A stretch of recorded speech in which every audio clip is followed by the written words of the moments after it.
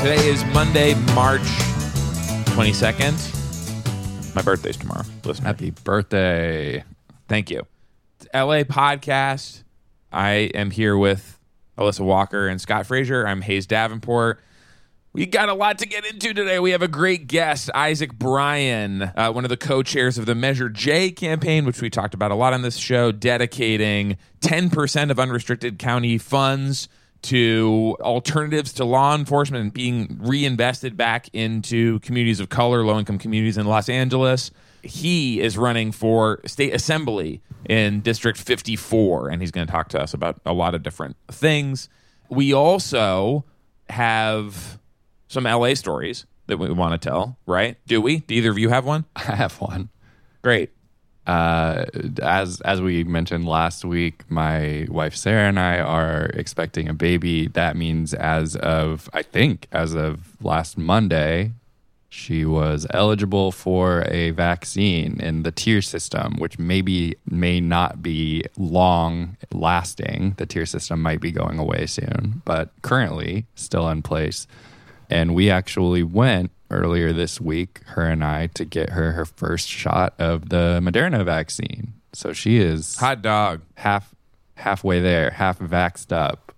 My LA story specifically is about going to Dodger Stadium for the vaccine. The MegaVax site is very, for those who haven't done it yet, it was very interesting to me. First of all, we had, I think, a little bit of conversation on the show a while ago about whether or not you would be able to actually pick the vaccine that you had. And you kind of can. I mean, it's interesting, like when you're going through the appointments, the bookings system is terrible. If you go through basically any site, you have to check individually to see whether or not they have appointments. Most of them just say no, check back later. I was able to get some assistance in looking through looking through other site portals, and through Carbon Health, if I went directly through there, I was able to find some appointments available at Dodger Stadium. Getting to the appointment itself, there are miles. It's different from the COVID testing. I feel like the setup is completely changed, and it's like you're driving through what amounts to like miles of cones. The lines were pretty long. But the longest part of the wait, I think it took about maybe an hour and a half to 2 hours. The longest part of the wait is because of the 15-minute observation period in which, maybe Yo-Yo Ma plays a concert for you, or maybe you just sit there listening to Power 106 or something for 15 minutes. But like that process, where it's basically like cars driving through almost like going through like a car wash, is what takes like the longest period of the time, because they just line up a bunch of cars, vaccinate, wait to see if you have any symptoms, and then that group goes off, and then they just repeat it. So hundreds of cars doing that. It does take a while, but painless. Volunteers, the workers there, all fantastic. So much gratitude for them doing that, and feeling relatively optimistic. Got that post-vaccine optimism, even though I haven't personally gotten it yet. I'm vicariously feeling optimistic. And with a pregnant vaccine, you get two vaccines in one. Two people immunized and one shot. 2 shots. So right, that's exciting. I mean, you said what was the study that came, or the well, I think that's why you really do want to encourage pregnant women to get it, not only because your immune system takes a big hit when you're pregnant, so you do want to make sure that you're getting immunizations, but you're passing the antibodies on to your baby. And they just had a study where they confirmed that a woman who had gotten, I don't know which shot, I think it was the Moderna, had they confirmed that the baby had antibodies. So that is born with COVID antibodies. So exciting. Yes, you're creating a new type of organism, human organism, that will not the next generation post-pandemic. It's so exciting. I joked in our group chat that we've finally made it to the epilogue of the Stephen King novel, The Stand. Who else has LA stories? I guess mine's somewhat related, so I'll just, and it is a little bit news too, but I just want to, I think we'll remove it from the news conversation just to enjoy the ridiculousness of it. I too spent a lot of time looking at the vaccination clinic mazes for a story, because this week on Monday, when they announced the Oscar nominees, they also announced that the Oscars would for sure be held at Union Station, which has caused Scott and I basically a week of group chat angst, I think, of just constant, is this really happening? Why is this happening? How do we stop this from happening? Endless conversations. Everything Metro does causes me angst, honestly. I wish it weren't so. I don't want my life to be like this. So I quickly wrote a story being like, we should really move them to Dodger Stadium, since that's where we do everything else this year. And let's just have like an amazing vaccination clinic red carpet where you roll up in your car and they give you the shot. And then whoever entertains you, and Sean Penn gets some special award for doing the testing. It could be really great. They do like a montage of famous baseball movies. I think it could be really, really good. You could put a cardboard cutout of every Oscar winner in front of the camera and behind it, just in this Dodger Stadium stands. All 50,000 seats filled with past and present Academy members. Cardboard cutouts. But yeah, this is I also was kind of looking at like Union Station in a new light, and we have had disruptive events there. Say a film shoot where they shut down the COVID testing, as you remember, until advocates made a bunch of noise and they reopened it. So have really been struggling this whole week. And it was brought up thanks to Mike Bonin at the Metro board meeting, like kind of like, did anybody think through this? Like, is anybody talking about how to minimize these disruptions? But I fail to see how this event could possibly not be incredibly, incredibly troubling for people who take transit, based on what we know, what it does to Hollywood, which we talk about every year, I think, here, when it comes to street closures and setting up metal detectors and adding patrols of people into the neighboring streets, which are where people live and work. So I'm like looking at this with new dread, and ACT LA and a huge coalition of mobility justice advocates put out this great report this week about Metro's policing contract and kind of asking them to end it by next year and reinvest over $7 million back into the system. And it just fits so perfectly with this type of decision to hand over the station and beef it up with a bunch of police for the night in one of the places that has the greatest number of unhoused people in the neighborhood, who rely on like bathrooms and transit in that station.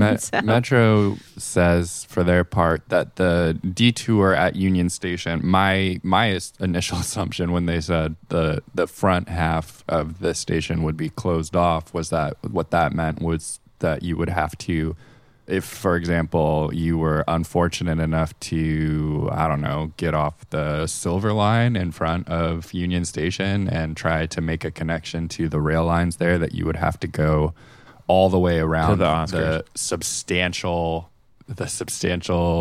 campus on which Union Station sits, which is, I don't know, half mile or more, walk around the station and then go in through Pat Storrs Plaza. Metro is saying that that's not the case. They said that you would be able to enter through the side courtyard, which is what they did when they were doing renovations on the station. I still don't know if I believe them.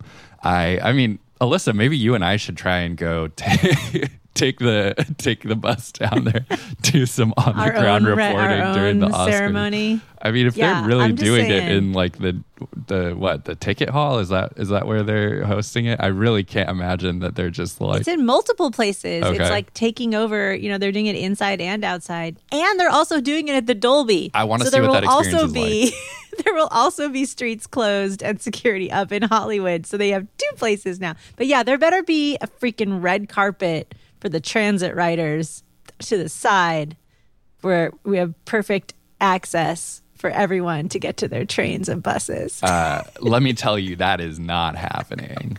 I still imagine and like free commemorative tap cards loaded up. The question was, these are my demands. The question was put by council member and Metro Director Mike Bonin to the head of operations Jim Gallagher, like, can we require people showing up to this event to take transit here?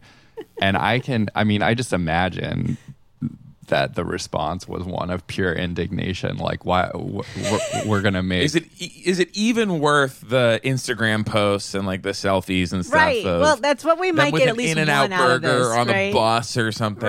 Right. Wetzel's Pretzels after the ceremony. They said it's all staying open. But yeah, I mean, if that's the one thing we might get out of this, great. Or maybe we could get one of the celebrities to like sign on to the Act LA proposal to get rid of the policing budget. You know, we could try to work this, but I don't feel in any way that this is going to serve the writers once again. So I kind of spent the week in a heavy depression about the future of transit in this city. I was watching Hail Caesar, the Coen Brothers movie, last week, which we'll talk about at some point on our bonus show, 30 Mile Zone. And it said at a movie studio, and I was looking at the exteriors, and I was like, what studio is this? And I asked my wife, and we couldn't figure it out. And I looked it up, and it is the Union Station side courtyard. I did not recognize it at all. It's a legendary filming location.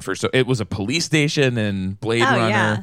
It was a bank in Catch Me If You Can, which we also watched in the last few weeks. So that's Union Station. But yeah, they shouldn't have the Oscars there. My LA, I'll do a quick rain check, which is we did get 0.3 inches earlier this week, which vaults us into 5.8 inches for the year.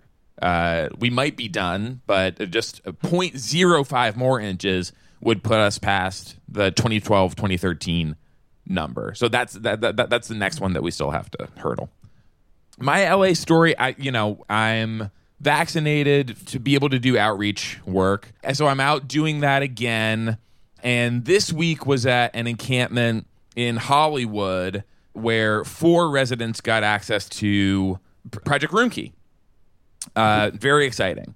And we went out with LASA just to make sure, because like SELA has been doing outreach to this encampment for a really long time. They know us. We wanted to see if we could like help expedite this process. And I went with someone that's gone there every week for a long time.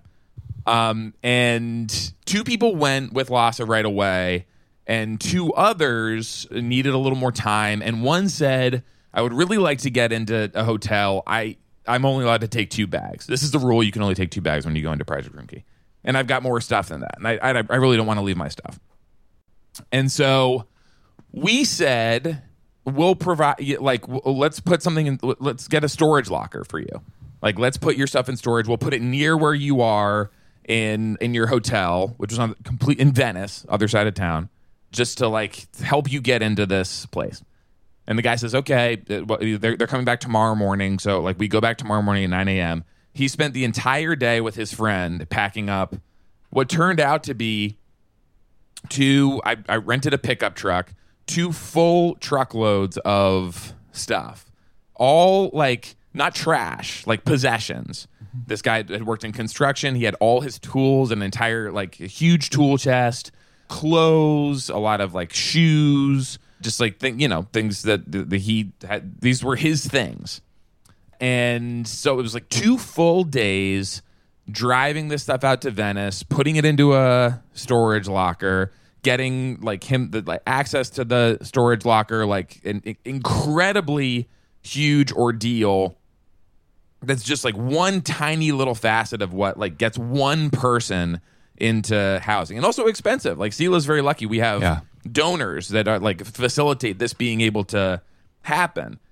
And I'm so grateful that an organization like SELA exists to kind of like fill the gaps that honestly the city, county, whatever, no agency is nimble enough to provide. Like these gap filling organizations kind of have to exist because bureaucracy is just like sort of inert.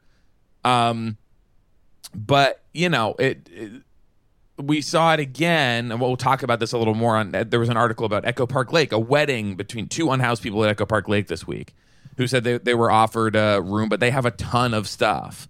One of them was housed not that long ago and has all her possessions on the lake, and she has nowhere to put it. And if she leaves it to go to a hotel, it will get stolen. So that's another thing where like a huge storage facility has to be rented to put someone in. So it was just like sort of a reminder of how there's a story like that for every single person that needs to get housed, whether it's they need to have access to medical care, whether it's a huge amount of storage, whatever. Just the sort of like it's a logistically enormous process, and it's not fast.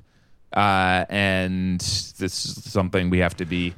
I'm cognizant of again. Now that we're sort of getting back into the world. Yeah, I mean, I've been doing the same sort of outreach, street watch again, and I mean, one thing that's striking to me in the story that you just told is I beat this drum frequently, and I guess we'll continue to do so, but that there's nothing. If you were talking about those two folks who had, or that one person in particular who had too much stuff to be able to bring with him to Project Room Key, is the role that I see Sela filling is that for the city infrastructure, for government agencies, it seems like our politicians have given them the cover to do nothing by saying that's service resistance. Yes, we offered you something and you said no. It doesn't matter what the reason or rationale is, but there seems like there's nothing positive to me that is actually gained by lumping everyone together into this one enormous category of service resistance, except to sort of cut the legs out from underneath efforts to get people help. Right. And I don't think it's a lot to expect for any governmental organization to be able to cover every single aspect of someone getting rehoused. But these organizations exist all over the city. And so rather than just saying, oh, they're service resistant or whatever, you can do what the city did in this case, which is partner with another organization to make this process work. Like, it's okay that LASA can't do every single thing. LASA is not a medical service. They need to partner in a lot of cases with like hospitals to get people care. Like, that's fine.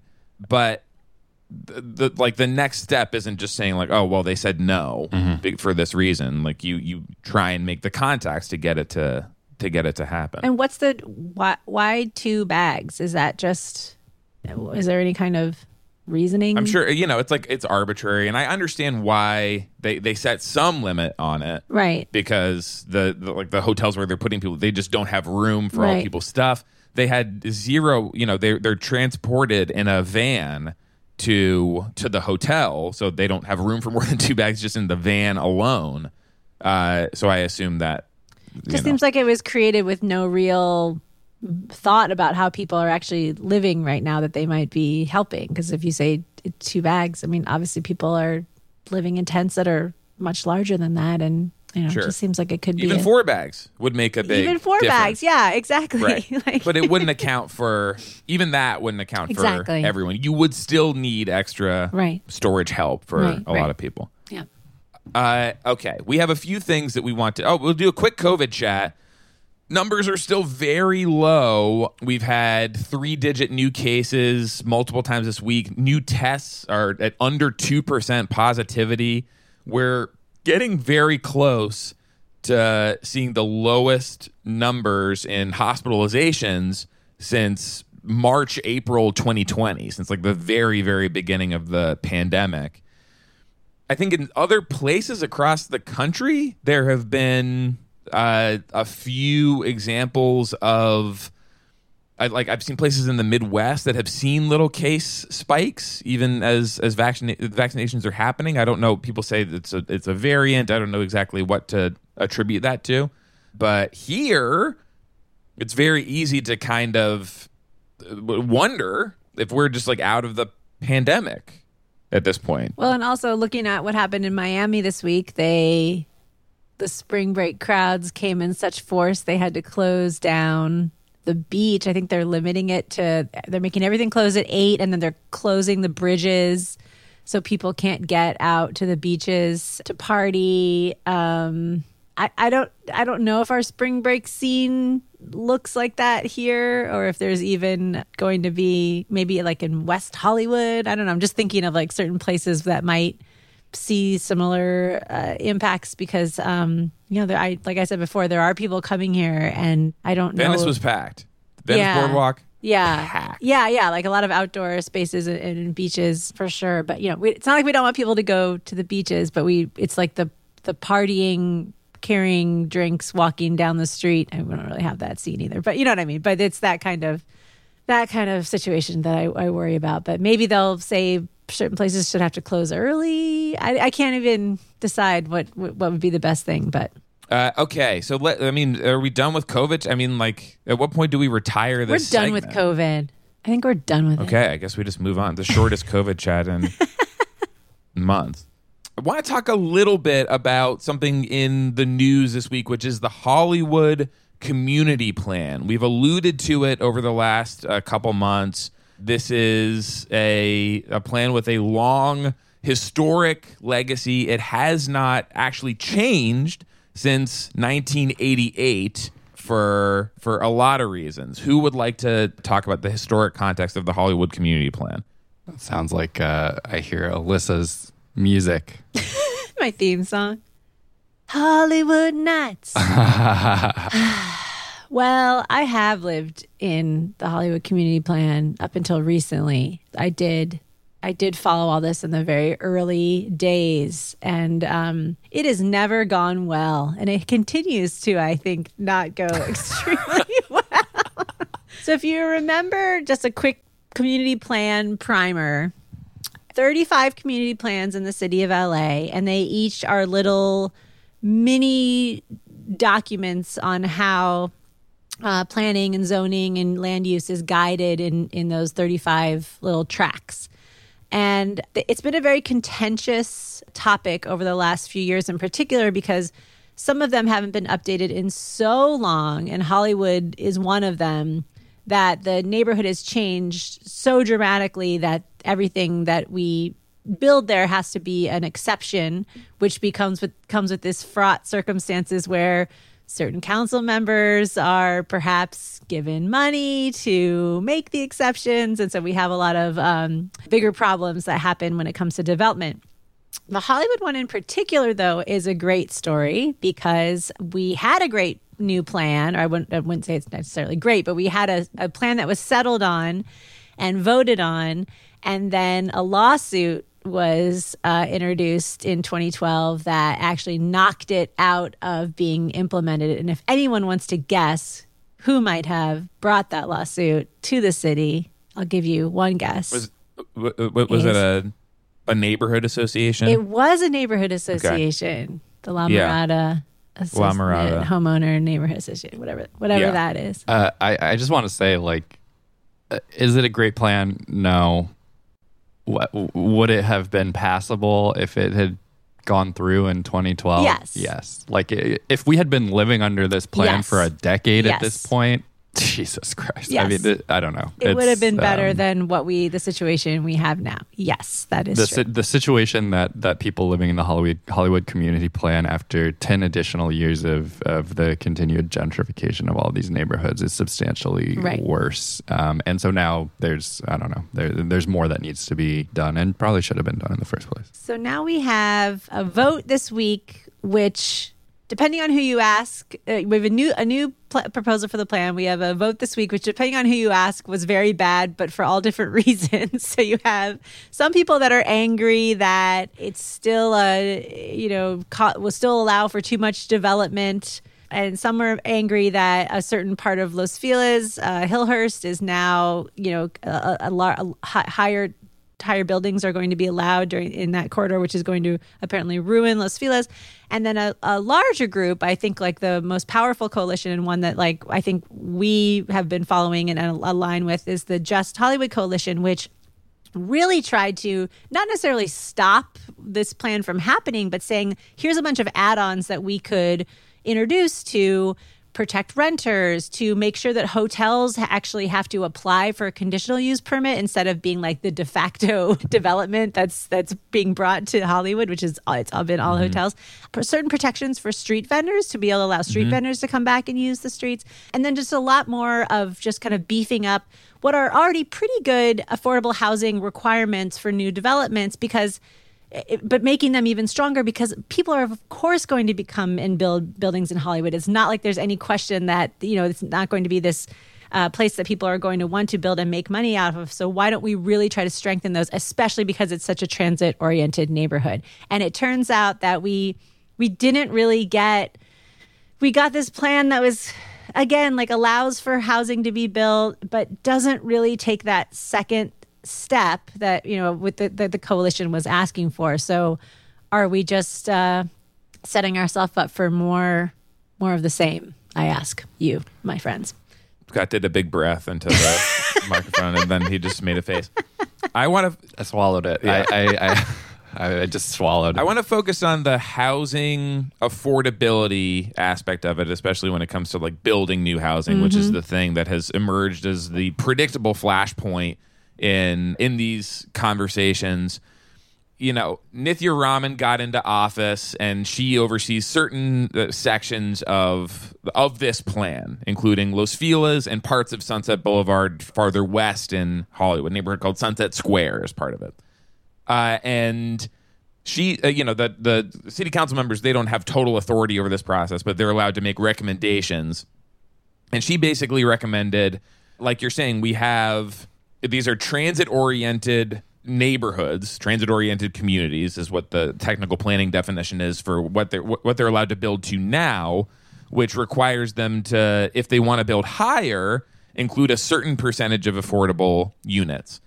And in these higher resourced neighborhoods, wealthier, whiter neighborhoods, there's a lot of evidence that like you can go higher with your required affordable percentages, and the developments will still happen. They'll still pencil out, as people say. They can afford to include a lot more affordable development. And so what Councilmember Raman's planning section of her office put forward is basically build the ability to build a little bit higher, increasing height restrictions a little bit just for developments that focus on affordability. So basically going from like right now, the limit on Hillhurst, for example, is 36 feet in the plan, which is in some cases not even 3 stories, but it's a max of 3 stories. And so like taking that to something like 5 stories, if you're injecting a lot of affordability into the development. I sort of thought, because I'm so stupid, that like for years now we've been having this conversation about like development here, like too much development here, there, or whatever. And a lot of white homeowners have said in response to state development bills and things like that, like it's not enough, it's not affordable. This development isn't affordable. We need to focus on affordability. And now these little height increases are totally predicated on the presence of affordable units in these projects. And so I thought, like, surely we've gotten far enough that, like, the modest height increases just for affordability will not be something that these groups will even really be able to push back on, because, like, it's something that we've established is a need, especially in wealthier white neighborhoods, which these are. And the people pushing back on them, sorry, every single one that I've seen is white, without exception. And these organizations that are pushing back, all their leadership is white. This is just like, I have not seen a single exception to this. And what I've seen happen is they just don't mention the affordability aspect at all. They act like it doesn't exist. They just say, like, oh, you're selling out to developers. You're building skyscrapers on Hillhurst. We're talking about 5-story buildings. The affordability aspect just doesn't. They will not raise it, and just don't make it part of the conversation. And that makes this very hard to engage with. They just pretending that putting new affordability in these neighborhoods is not even something that is being discussed, when in reality it is the only thing really at issue here. Right. They don't want it to happen. And so they are fighting tooth and nail. There's a Los Feliz Ledger article about this, and the one of the comments is from someone named Daryl, who says, I am tragically disappointed by the new city council person's traitorous decision to support higher density and taller buildings on Hillhurst Ave in Los Feliz. She has stabbed the residents and homeowners of Los Feliz literally in the back. Los Feliz Village, this is a tell. When you're talking about a neighborhood with respect to new construction there, you have to add village to its name where it didn't previously exist. Oh, we should do like a story called like The Villages, where we just talk about all the villages. Westwood Village, Larchmont Village. Go on. Los Feliz Village along Hillhurst in Vermont is one of the few last village-type atmospheres that are both urban and pedestrian-friendly and not overly dense with ugly commercial buildings and ugly tall condos and crammed with polluting, noisy traffic. Later down it says, Councilman Tom LeBlanc is turning over in his grave, God rest his soul. Also turning over in their graves are the Californians Don Los Feliz and Colonel Griffith. Okay. Wait, let me unpack that last one Cool. for a second. Go ahead, yes. I mean, I took a deep breath and I swallowed what I was about to say earlier because I have nothing good to say about this entire process. The community plans, which everybody seems to suggest that they want. I don't know why. I think the community planning process is stupid and irreparably fucked. Basically, there's no way to salvage the community planning process. In my view, it can pretty much only generate harm, if even that. I mean, we're having the experience now of a 35-year-old plan that can't be updated at all. So I guess the only harm is in allowing the status quo of 1988, which is harm. It's that's it like itself. so you get it both ways. Yes. You're exactly right. Inaction is harm, Right. and changes are harm. Yes. So there's nothing coming out of this. This is the conversations around this are, in my mind, stupid and focused on completely the wrong things. Los Feliz is one of the whitest neighborhoods in all of Southern California, and it is filled with rich, entitled people who think that their ability to enjoy a village-like atmosphere is the only thing that matters. Conversations around inclusionary zoning, so-called, which amounts to the use of area median income to set thresholds at which people can be given so-called affordable units. This conversation exists in like a weird, I mean, it's like a tide pool eddy from which no one who enters it can ever escape. No progress is ever made, because the only discussion is what is getting built here, how come it's not, why are we not setting aside more of these units as affordable units, and then a beat later, what does affordable even mean? Who are these actually affordable to? The reality, as I can see it, is that the state and the city need to be in the business of providing public housing, and that is not the case here. It doesn't exist here. For every breath that gets spent on 36-foot height limits on Hillhurst Avenue, I lose several months off of my life expectancy because I just could not give a fuck. I mean, you build 10-story towers on Hillhurst. Who cares? They're rich white NIMBYs. They are not going to like anything that you do ever because they've got everything that they want. Any change to the status quo is bad for people who own homes in Los Feliz, because if they just sit there, their property values are going to increase ad infinitum. They don't have to care. Meanwhile, we're talking about a Hollywood community plan area in which gentrification is rampant. We've talked in recent weeks multiple times with good friends of the show, Sammy Halu Hernandez and JT the LA Storyteller, who are doing a much more cogent analysis on what is actually important in the Hollywood community plan area, which is the spread of gentrification from neighborhoods like Silver Lake and Los Feliz to Virgil Village, to East Hollywood, eventually to Melrose Hill and other parts of Hollywood as well. Like we already know that more than 10,000 Latinx households have been priced out of Hollywood during the last decade plus. That is the issue. And if we're talking about the untrammeled rise or the unrestricted rise of market rate rents, which is a major problem, the government needs to be in the business of counterbalancing that by providing options that people can actually afford. It doesn't, to me, make sense either that we're going to stop that by somehow halting all market rate development. I would love to see it happen, but I don't think that it's going to happen within the scope of the Hollywood Community Plan update. I'm sorry, it just doesn't seem to me like it's the venue for that war to be fought and won.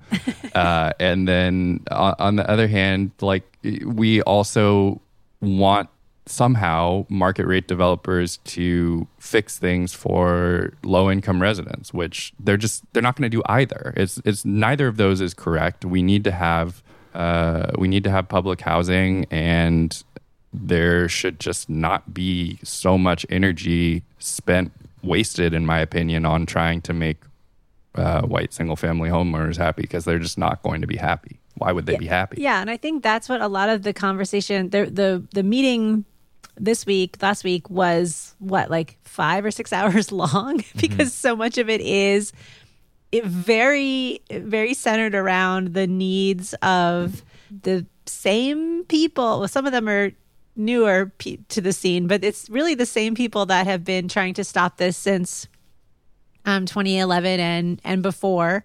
And the one of the biggest like tripping points, I think, has been on in this whole conversation too, is like almost everything that was brought up like as a policy was, well, we're trying to fix that at the city level, so we don't need to necessarily address this in the Hollywood Community Plan. But then there's like the other argument is, well, maybe we should test this in a place like Hollywood and get it into place now and make sure that it works really well, and then we could do it citywide. And there's this whole, what did you say, the tide pool eddy of discourse or whatever. It's the same thing with like everything we try. And there has been some progress at the community plan level in recent years. The South LA plan has always really held up as one where advocates really had a huge voice in the changes that were made, and I think they got almost all of what they were asking for incorporated into the plan. But then the paces at which we approve these plan area by plan area is so slow that we can't hope to make any type of progress, because nothing at the same time is happening at the city level. So we're like, I can't see, we haven't moved forward really. We haven't really changed the lives of the people who, like you said, could be priced out of this neighborhood or won't be able to continue their business in this neighborhood or something like that. But at the same time, we pandered so much to the people who already hold so much power into what gets built in this neighborhood that it doesn't seem like it's going to move the needle, I think, in any direction. Yeah, you talk about the need to focus on public housing, Scott. The closest thing we've had to that over the last couple of years is HHH, which is, it's supportive housing. It's not public housing, but it is financed to a large extent publicly. And where HHH units are centered around the city is in the poorer communities of color across Los Angeles. Looking at the Everyone in Supportive Housing tracker now, Marquise Harris Dawson, who represents one of the poorer districts in the city, has approved 729 units of supportive housing. Current price, 528 units. Former Councilmember Jose Huizar, who represents Skid Row, approved 905 units. The wealthier districts, Bob Blumenfield approved 54, Paul Krikorian, 208, David Rue, 167, Paul Koretz, 99. Like, this is all a function of pushing out lower income residents to other districts. And so I agree, obviously, about like not attempting to please richer white homeowners, but I think like it's important that people know that this fight is happening, which I don't think I don't think it's well documented right now, except in the local newspapers that are documenting it as something to be furious about and fearful of. Right, as something that's bad. Right.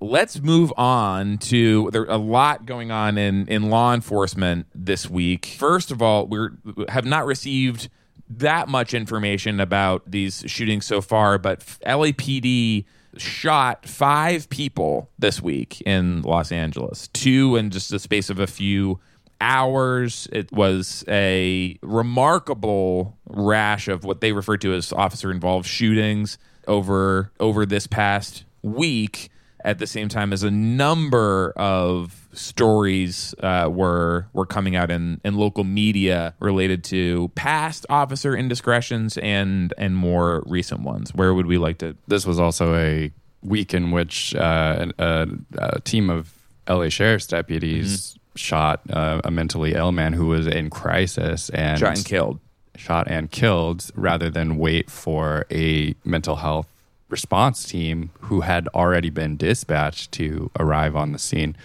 LAPD, with respect to the 5 shootings in 3 days that you mentioned, Hayes, posted on social media what amounts to their side of the story in each of those cases. So the pressure to respond, the LAPD has a habit of, like you said, there's a policy of referring to these as officer-involved shootings, not releasing any details until they've decided what, I guess, the most favorable version of events to make public is. In this case, they ended up doing it for 5 different events at once in static screenshots, and the descriptions are so vague, it is impossible to tell what is happening in any of these cases. And yeah, so we'll wait and not. I think, as we've said in the past, we won't spread what they put out there until it has been independently corroborated or backed up by some sort of evidence, because we know that they have a tendency of not being borne out upon closer inspection. Meanwhile, this week, charges were filed. I really want to dig into the context of this because it's really, really remarkable. This goes back to when the Dodgers won the World Series in October, and there were, like downtown, there were lots of huge numbers of people gathering. Always results in some number of arrests. And in this case, LAPD, they declared a unlawful assembly, and as a result of that, 18 people were arrested. At the same time, freelance journalist for LA Taco, Lexus Olivier Ray, who we've talked about on the show in the past, he is a constant presence on the ground at protests and marches, and he's just like a really, really committed journalist. He was not arrested at this event, but he took footage of him being pushed and shoved and hit by officers while covering the event, and he was shouting press, and this was a video that went viral.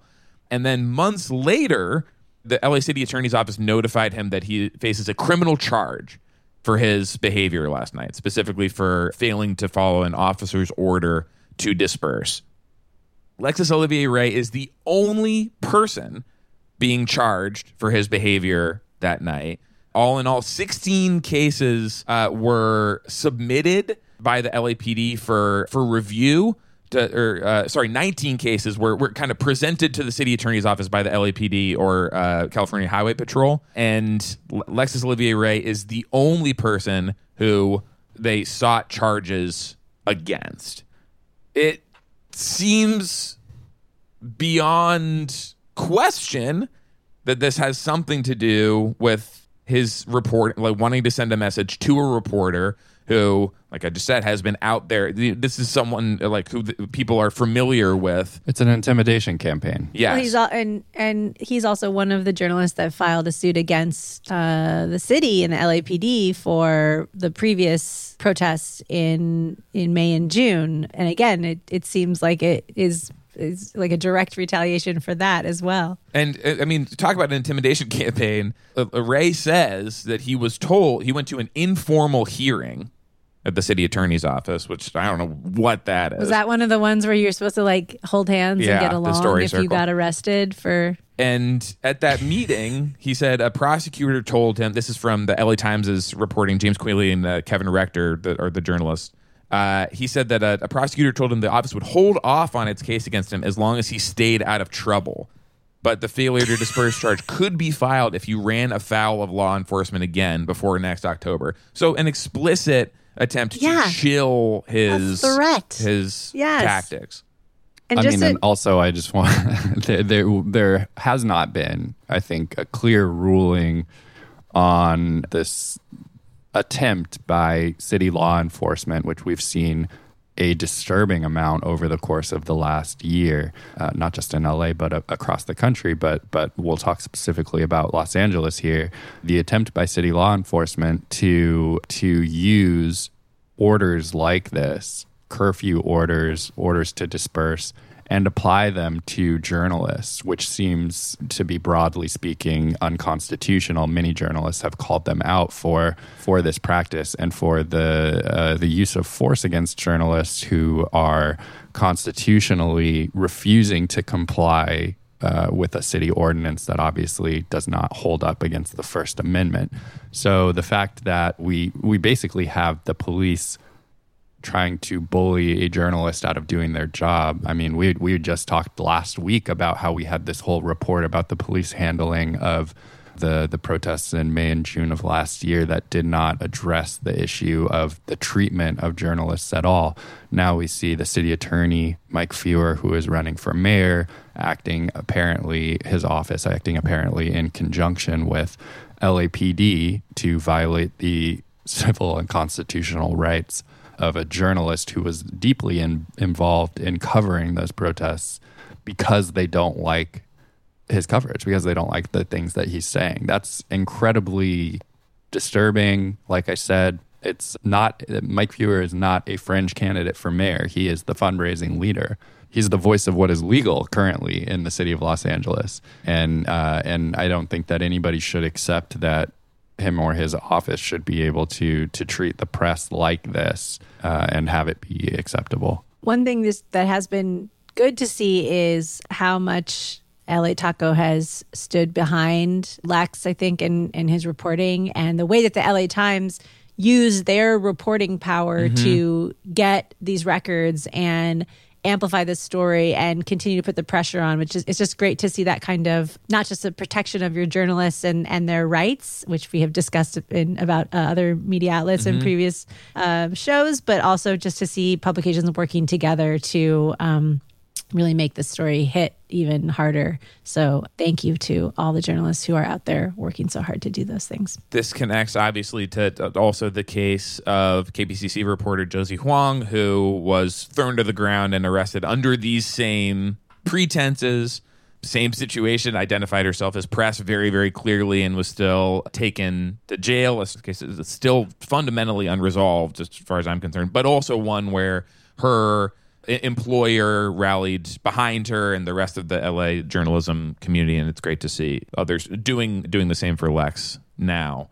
Speaking of not fringe candidates for mayor, we alluded to this on the show last week, and then, of course, as soon as the episode came out, it was announced.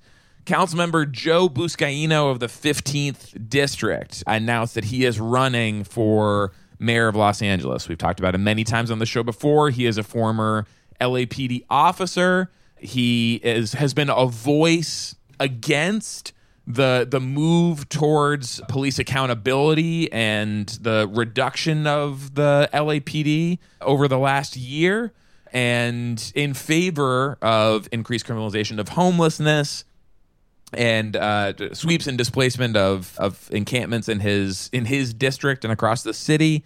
He's running. He represents the district that covers from Watts, that follows a shoelace down to San Pedro and the harbor in Los Angeles, and has enormous power over the Port of LA, which is a hugely important institution in LA County. He already has some endorsements behind him. IBW 11, one of the electrical workers unions, has supported him a couple days after he announced. And at the same time, his seat is now open for 2020. He was running for re-election for city council in 2022. He's dropped out of that race, and now some others have jumped in. But let's talk about Joe Buscaino for mayor first. I've heard different reactions to this, like, oh, how does he think that he can win? Like, he's so out of touch with like the way the city is thinking right now. Like, what are your reactions to this? I mean, look at who else is running. It's I have been saying I feel like Mike Fewer, city attorney, and Joe Buscaino, council member, are running basically the same campaign, which is, Mike Fewer's stump speech has included saying like defund the police is a bad slogan and a bad message, and that he obviously he went to bat at the conservative Supreme Court not that long ago to speak against the Boise versus Martin ruling that said that the city has to provide unhoused people shelter or it can't criminalize them. He said that would turn the city into a lawless place.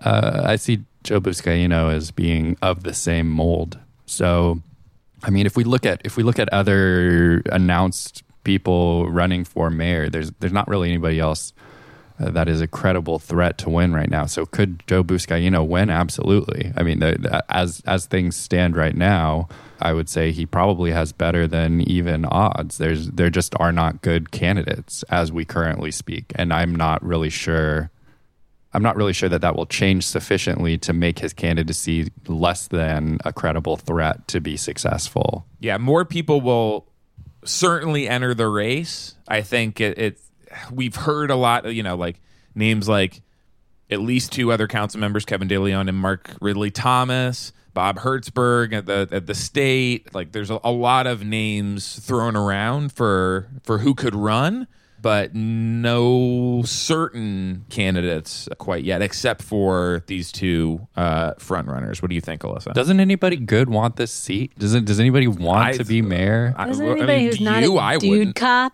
want to be mayor of the city? I think this. I get, now that I'm done worrying about the recall, since Scott told me to calm down about that. Now I have focused on worrying about the mayoral race. Man tells woman co-host to calm down. You're being hysterical, woman. Stop it. But now I'm really worried about this because you are right. Like, this is a reactionary race now. It's people who are trying to build upon or prey upon, I guess, the fears of the people who are scared that change is happening in the city, and we need someone to counterbalance that, or multiple people to counterbalance that, to make sure that narrative doesn't catch hold. And if you're out there, someone, please, let's start getting some more people who are not dude cops running for mayor.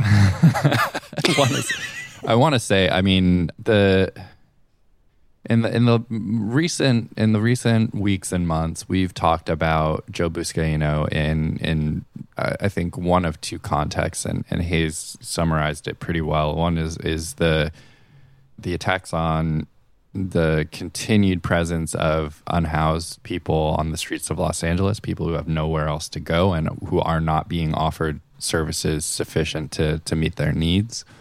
And the other is when it comes to the efforts to so-called reimagine public safety, which is an ongoing project here. He's been a vocal defender of police. He's formerly a member of the LAPD.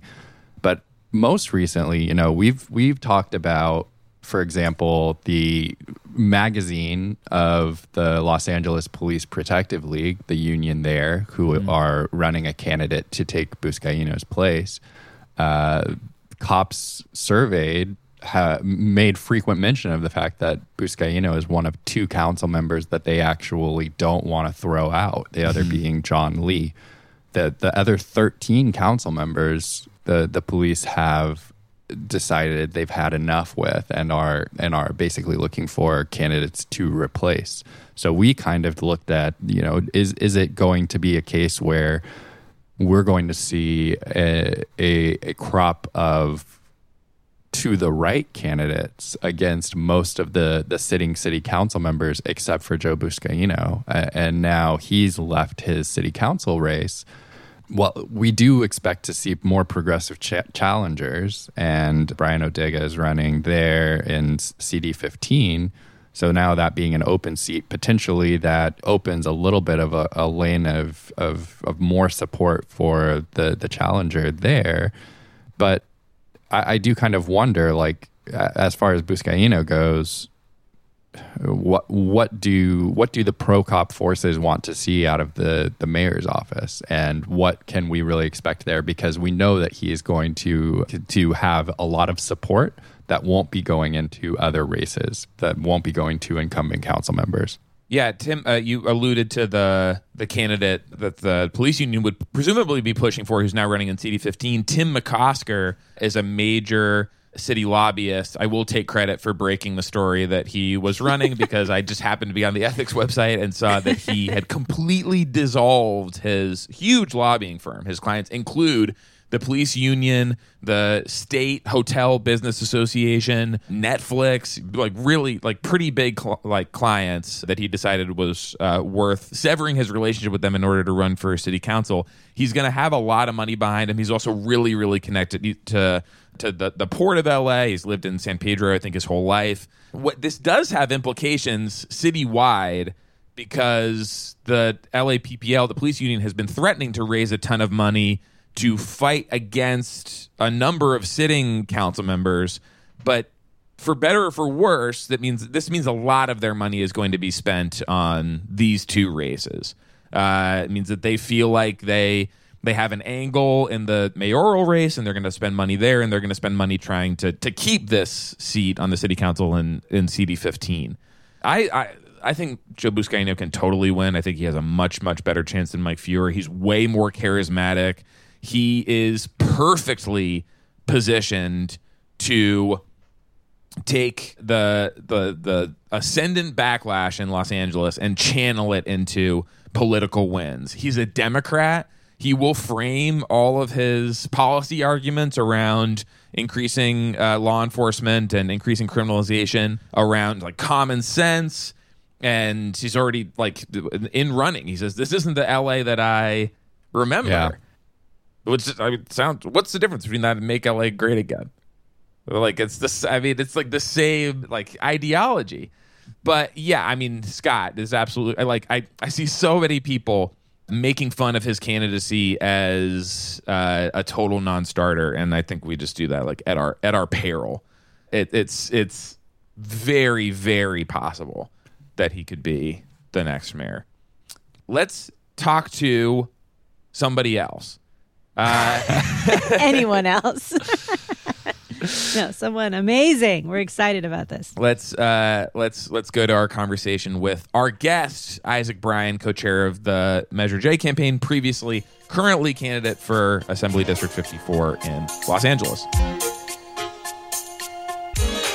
We have a very special guest here today on the show, ISAAC BRYAN, who is running for Assembly District 54 as our ever cascading election system is happening with the special election every 2 or 3 months now. If you'll remember, we announced the results of an election last week, which means that seat is now up for election. And that is coming up very, very quickly. I believe the first election is May 18th. And then if a runoff is needed, that will happen July 20th. So welcome, ISAAC BRYAN.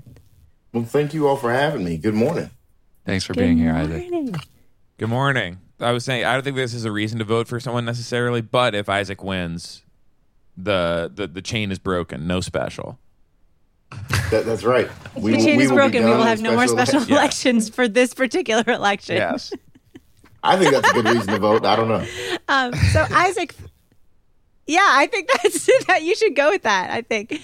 What we love to ask people is how they describe this district, the district that they are, running for. How do you describe both where it is and who lives there?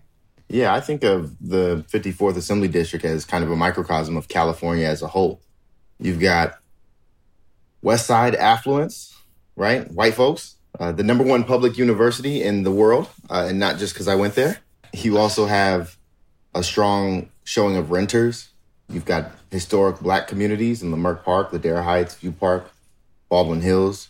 You've got a strong AAPI community. You've got a Latinx community. You've got a range of different social problems and needs. You've got the entire city of Culver City inside of the 54th, which itself has its own history with communities of color and displacement and gentrification and new folks moving in. And I think it's one of the most incredible districts in California. You've also got Sony Pictures. You've got Amazon. You've got small businesses, mom and pop shops. Really, if you can solve problems in the 54th, I think you can solve problems for all of California.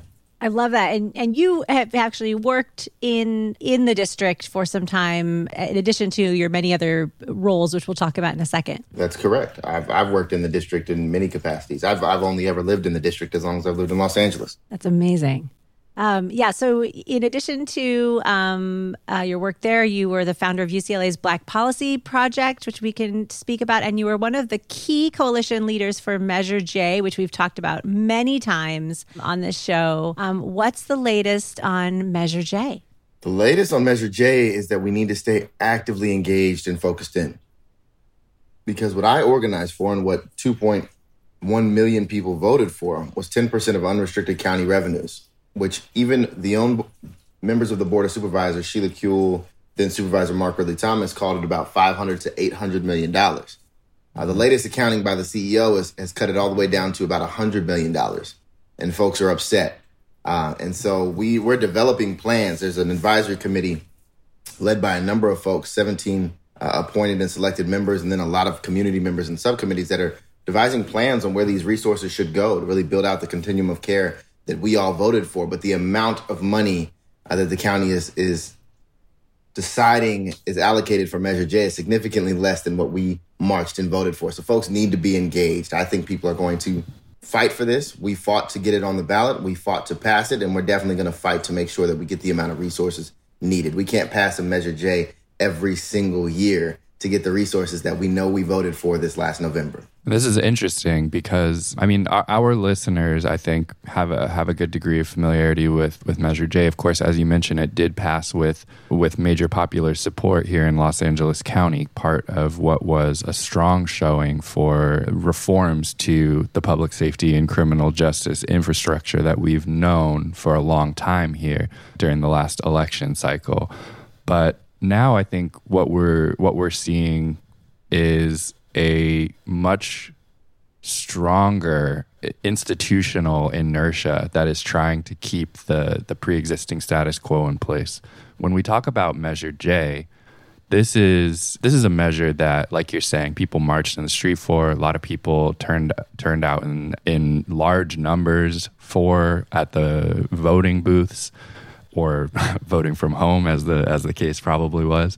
But I'm curious how you think about what is the currently evolving battle within the county. Why is the county attempting to tamp down on something that seems like it has a popular mandate from the voters?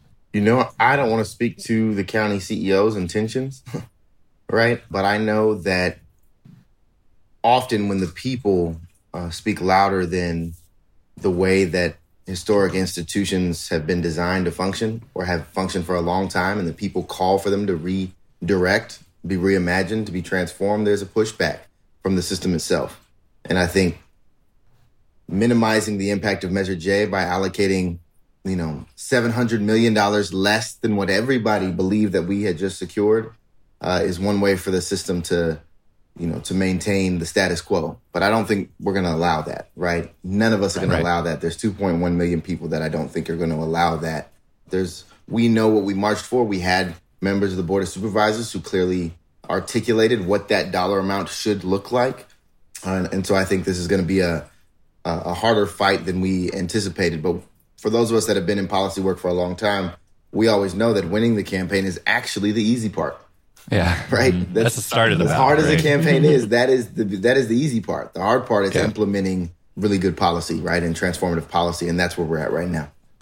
As far as implementation goes, when you were part of the team putting together Measure J, crafting this ask, making sure that people were going to support it in November, just out of curiosity. So, like you're saying, everybody is expecting this is going to be $800 million, something like that, on an annual basis. That's a huge transformative change for Los Angeles County. I'm curious, can you maybe describe for us what was the vision for that amount of money, that $800 million? And then what as far as you can tell, what is the impact if it is so reduced to $100 million or so a year? Like what does that mean for what people can expect to see on the ground if the county is successful in making those reductions? Yeah. Well, first and foremost, the county cannot be successful. Right. I refuse to let that be something that anybody accepts. But what we would see with $800 million, we would see incredible small business support, right? Because we know PPP loans missed major sections of our communities. We would see affordable housing support as we build new innovative models, eco homes and others, for those who are unhoused or those who have recently lost their housing or those who will lose their housing after we lift the moratorium up, right? We need support there. We would see investments in the youth development infrastructure. Right now we spend over $400,000 per year per young person to incarcerate them in LA County. You would see the building up of a youth development system that really helps young people define themselves and reach their fullest potential instead of caging it away at the most costly rate I've ever heard of. You would also see greater infrastructure support for alternatives to incarceration. There was a plan that was written by a work group that was chaired by Dr. Bob Ross from the California Endowment and a number of community partners, actually county stakeholders as well. It was a really democratic process. The recommendations were voted on. There were over 114 of them, and they were submitted to the county last February, but they were not funded by the county. And of those 114 recommendations, there are all kinds of models for restorative villages and different kinds of care models to get those who are incarcerated pre-trial, those who are suffering from a mental or physical ailment, which is 70% of the county jail, those who would better be served with care than incarceration, building those infrastructures. And you can do that with $800 million. You can't do it completely, which is why then Senator and now Supervisor Holly Mitchell always referred to this measure as a floor and not the ceiling. But we even thought that floor was $800 million. So to put the floor at $100 million is the system really bucking back against the will of the people. And I think the people need to know that so that we can get activated and stay engaged. So I hate to use like all these war terms, but you're kind of fighting on two fronts with all this work around combating racial injustice in policing and jails and the prison system. You're fighting to get this money spent and implemented at all. And at the same time, there's this rising backlash, this is a word I have to use every episode, that is getting riled up as if this stuff has already been implemented. They point at homelessness, and when it comes to George Gascon, they point at any crime that happens in the city, and they're like, "Oh, well, that's Gascon is now responsible for this." We've seen it in San Francisco. I think we're a couple years behind them on this schedule. But there's this furious backlash up there over their DA, Chesa Boudin, and over some of the reforms that he has put in place up there. What's your philosophy? What's your approach to managing this backlash? Is it something that has to be tended to before it gets like fully out of control? Is it something that just has to be ignored and you press on? Or what's your answer to this? Yeah, Audre Lorde has a quote, and it's if I didn't define myself for myself, I'd be crushed into other people's fantasies of me and eaten alive. And I think when I think about that quote in this context, it's about reclaiming the narrative. Right. LAPD shot 5 people last week. Right. That story is not being told. We have the opportunity to define our own narratives in the community. And it shouldn't take an 8-minute murder on all of our screens for folks to stay activated for racial justice and for a more equitable society. And we need to remind folks just how gruelingly hard it is to push change through. It's not enough just to vote. I think there's a big feeling of apathy now that we've got Democrats all the way up and down the ballot. We took the White House, we got Congress, we got the Senate with our swing vote and the vice president. We've got Measure J, Supervisor Mitchell, Gascon, I'm done. Let me go back home. And it's like, no, we have to stay activated. We have to stay engaged. We have to hold folks accountable, right? And if we don't do that, harm has been reciprocated in a bipartisan fashion for a long time, especially for communities of color, especially for poor folks, Black folks, Indigenous folks, right? And so we have to be mindful of that. And so with Measure J, with all that's going on right now, it's a narrative battle. And it's one where we have to stay engaged so we can continue to tell the stories of what's really happening. If anyone wants to say crime is up, but neglects the idea that poverty is up, that struggle is up, that the idea of what it takes to survive is up, that we are living in a global pandemic where houselessness is up, right? Where communities lost their economic footing. They lost their homes. In many cases, they lost their lives at disproportionate rates. If we're not talking about any of that and instead letting the narrative be defined as crime is up, then we're making a huge mistake. This is, I think we want to get back to some of your local work too, but this is a segue for me into, you talk about like Democrats getting voted in and like so many of them in place, but not necessarily that much to show for it in different places. That is one way to describe California's state legislature. Yeah. And this is a body that you're fighting to get into right now, where you end up with it's a vote among many once you're in there. How, especially on the policies that you've been fighting for outside of office, how do you use a seat in the state legislature to make an impact?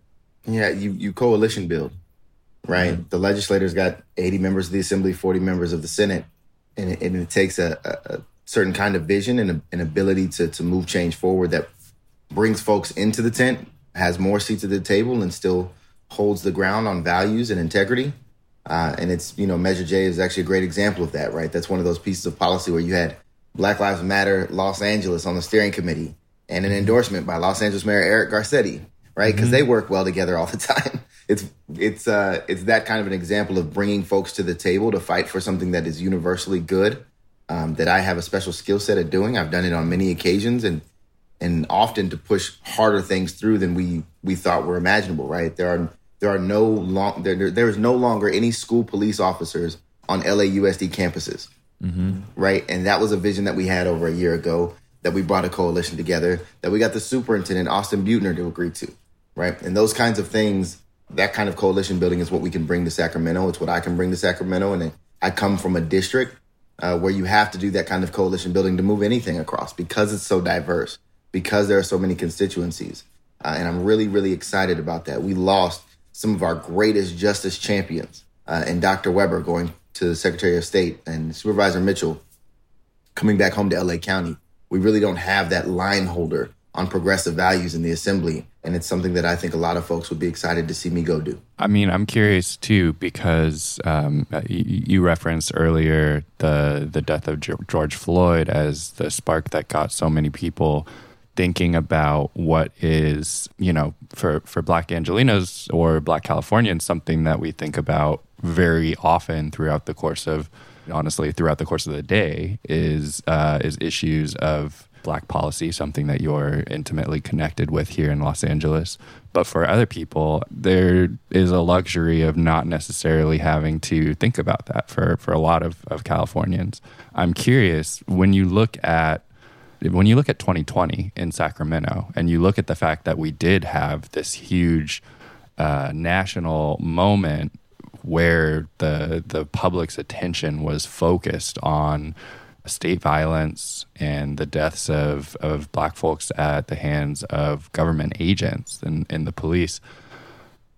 What do you feel about what Sacramento was able to accomplish or not able to accomplish in the wake of that? And do you think that there is hope for the type of coalition that you're talking about building in Sacramento to be more successful going forward?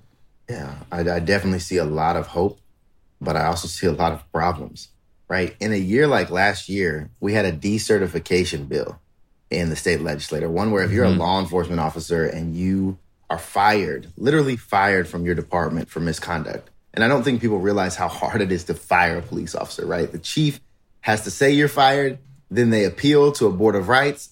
That board of rights has to affirm that firing before they're fired, right? You shouldn't be allowed to work for any other department in the state of California. That's what the bill called for. It's on par with many, many other states, and we couldn't pass it, right? We had the Crisis Act, which was an alternative emergency responder bill issued by the former occupant of the seat I'm running for, Sidney Kamlager, that would allow for us to pilot alternative crisis responses for things that do not require a gun, like mental health crises. And we couldn't pass that, mostly because we were told there was no money in the state legislature. And we know that that is actually now false. There's $15 billion in surplus and another $20 billion coming from the federal government this year. It's a whole hell of a lot of money that needs to get all the way down to the communities that were most impacted by COVID-19. We have to do a lot of repair work. But we also passed reparations last year, right? I was the first person in California to testify in committee in support of that bill. Shout out to Dr. Weber. And it takes a hell of a coalition to put reparations at the table and to get it signed. And so I've seen success. I have hope, but we cannot get complacent, because if we sit back, a lot of good things are going to die in committee and not make it to the people where they belong.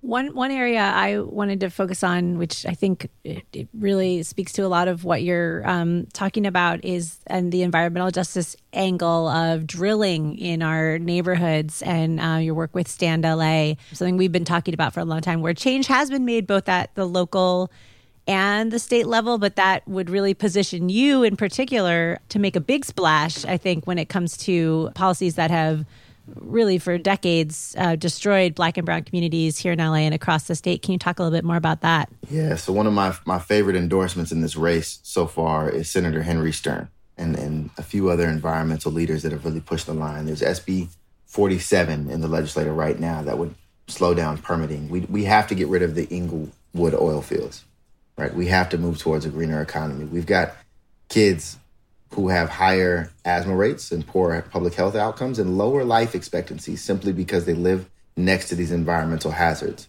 right? You've got community hotspots in places where we should have green spaces. You have lead pipes in some of our schools still. We talk about Flint, Michigan, but we don't talk about the fact that our own school districts still have lead pipes in many cases. We have to be active about this, and the state has to play a role in setting the vision forward so that we can meet that. I hear a lot of times that we have to be, one of the things that holds this up is labor. The idea that you are going to displace Black and brown jobs, good paying union jobs, to move towards a green economy. And I just don't believe that. I believe in a just transition. I believe in getting folks out of harmful systems and into systems of care and opportunity. It was the same thinking behind Measure J. If you build up new systems rooted in care and opportunity and community well-being, you are going to need a workforce to work in them, and they should be unionized. They should be paid a livable and gainful wage. They should have retirement in the same way that our harmful industries have. And so I'm very hopeful and optimistic about the progress the state legislature is making. I'm hopeful and optimistic about the champions in the state legislature. And I'm very grateful that the 54th has Stand LA and many other coalitions. Shout out to many leaders in Culver City who are willing to push the envelope forward when it comes to environmental justice, not just for our neighborhoods, but for the whole state of California. That's right. And you've also been working on another project or report, the State of Black LA. Is this through the UCLA Black Policy Project or through the city? Yeah, no, it's definitely through the UCLA Black Policy Project, but it's also part of the Committee for Greater LA, which dropped a No Looking Back report. Committee for Greater LA, not that long ago. This report came about because the No Looking Back report, which I was a contributor to, really wanted to address in a very collaborative fashion what the impact of COVID-19 was having in our communities. But at the same time that report was so important to folks that we brought USC and UCLA together, right? Dean Gary Sakura and Manuel Pastor over at USC teamed up to really anchor the research of that report. But as it was going on, as we were doing that report, is when George Floyd lost his life, when he was murdered. Breonna Taylor was murdered. Rayshard Brooks was murdered. Dejon Kizee locally was murdered. And more of us took to the streets at any point than at any point in American history. And that's when we realized that just doing a report on the impact of COVID-19 and not having a specific Black focus was gonna mean that we were gonna miss something important about what's going on and about what's been going on and what the meaningful redress should be from our state. And so the State of Black LA really brought the table back together April Verrett from SEIU 2015 is chairing the process. But you've got Deputy Mayor Brenda Shockley involved. You've got the Brotherhood Crusade involved. It's the Urban League's centennial anniversary, 100 years. Michael Lawson is involved. Jacqueline Wagner is involved. Marquise Harris Dawson's office is involved. Supervisor Holly Mitchell's office is involved. The LA Chamber of Commerce is involved. Pretty much any sector of Black Los Angeles we have tried to have at the table. There's an academic council that includes not just UCLA and USC, but folks from LMU and Pepperdine and Cal State Dominguez Hills, Dr. Anthony Samad, and others. So it's really an attempt to look at Black Los Angeles in the most comprehensive way that we can and see, what does economic mobility look like? Do we still live in the food deserts that we know we live in? How were we impacted by COVID-19 when it came to infection rates and death rates? What does housing insecurity look like currently for Black folks when we know we are disproportionately the largest share of our unhoused population? What did small businesses got hit by COVID-19? There's a feeling that they were disproportionately impacting Black communities.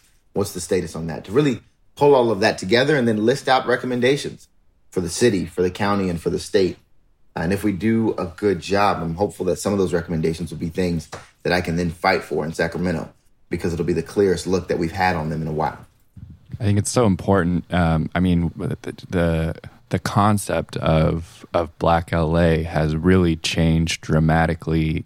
I mean, even in the last decade. But when you look back over the course of the last several decades, what we see is that Black Los Angeles, as in other urban areas in the state, is shrinking. We have failed as a state, as the wealthiest state, the place where so much innovation and economic progress is seen to be happening. We've really failed to broadly distribute that within Black communities to the end result that Black communities are shrinking. Folks are leaving and looking for other opportunities in places like Las Vegas, Phoenix, even in back in southern states. So, I mean, as part of your work on the state of Black LA, you and this incredible coalition that y'all have put together, is part of it looking at how to strengthen those foundations so that people actually are getting the support that they need and the opportunities they need to be able to stay within Los Angeles. Absolutely. We need greater tenant protections. We also need greater protections when we bring in investments. That's been the age-old problem, right? How do you improve the infrastructures of a community, bring in new business, bring in new opportunity without increasing property values to the point where rent becomes untenable, or folks have such a big incentive to sell grandmother's house and move to the Inland Empire or to, Lancaster and Palmdale.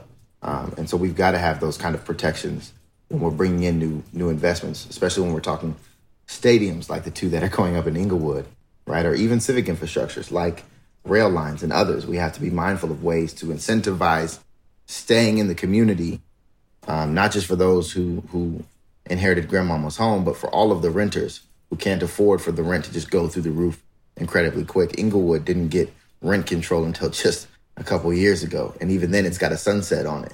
So we've got to be incredibly mindful about what these kind of investments mean for folks who live in communities, especially when you're talking about historically Black communities and pushing them out. And that's another reason to think critically about what's happened to small businesses, because for some families that has been their economic engine. And there's a lot of incredibly historic and important and vital Black businesses that are currently shut down and may never come back again.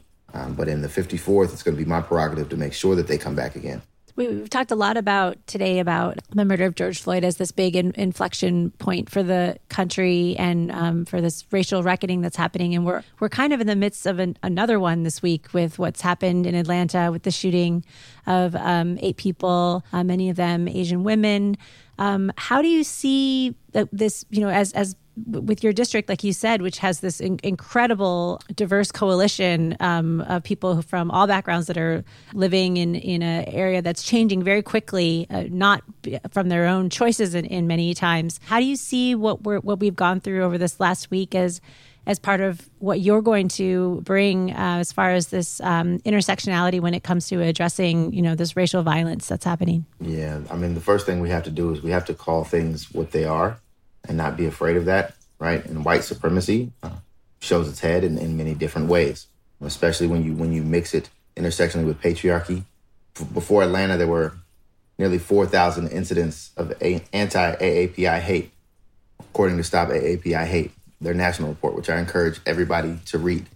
Right, that came out like the day before, right? Before the shootings. Correct. And women reported being over twice as likely to have an incident than men, which tells us something about the way Asian communities in this country are viewed through the kind of historic lens or the predominant historic lens in our society. And we have to be incredibly mindful of that. In Los Angeles, there were over 245 reported incidents just from March to last October.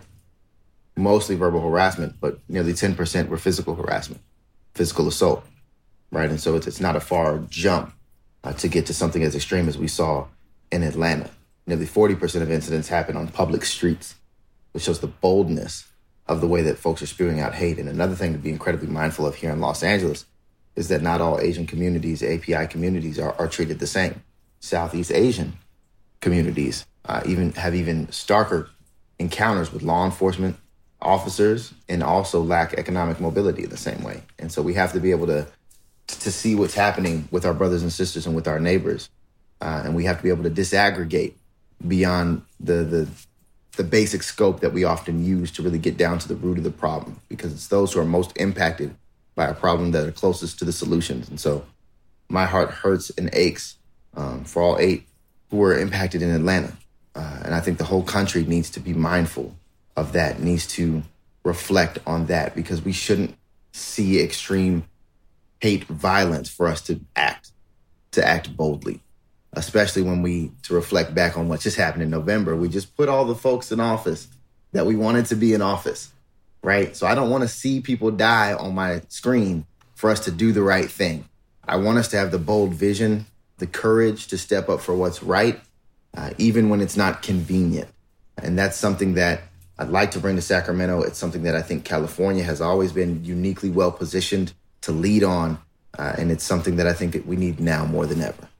ISAAC BRYAN, thank you so much for joining LA Podcast, running for California Assembly in District 54. Tell us where people can find you and find you across all your socials. Yeah, so on social media, my handle is at IB2_real.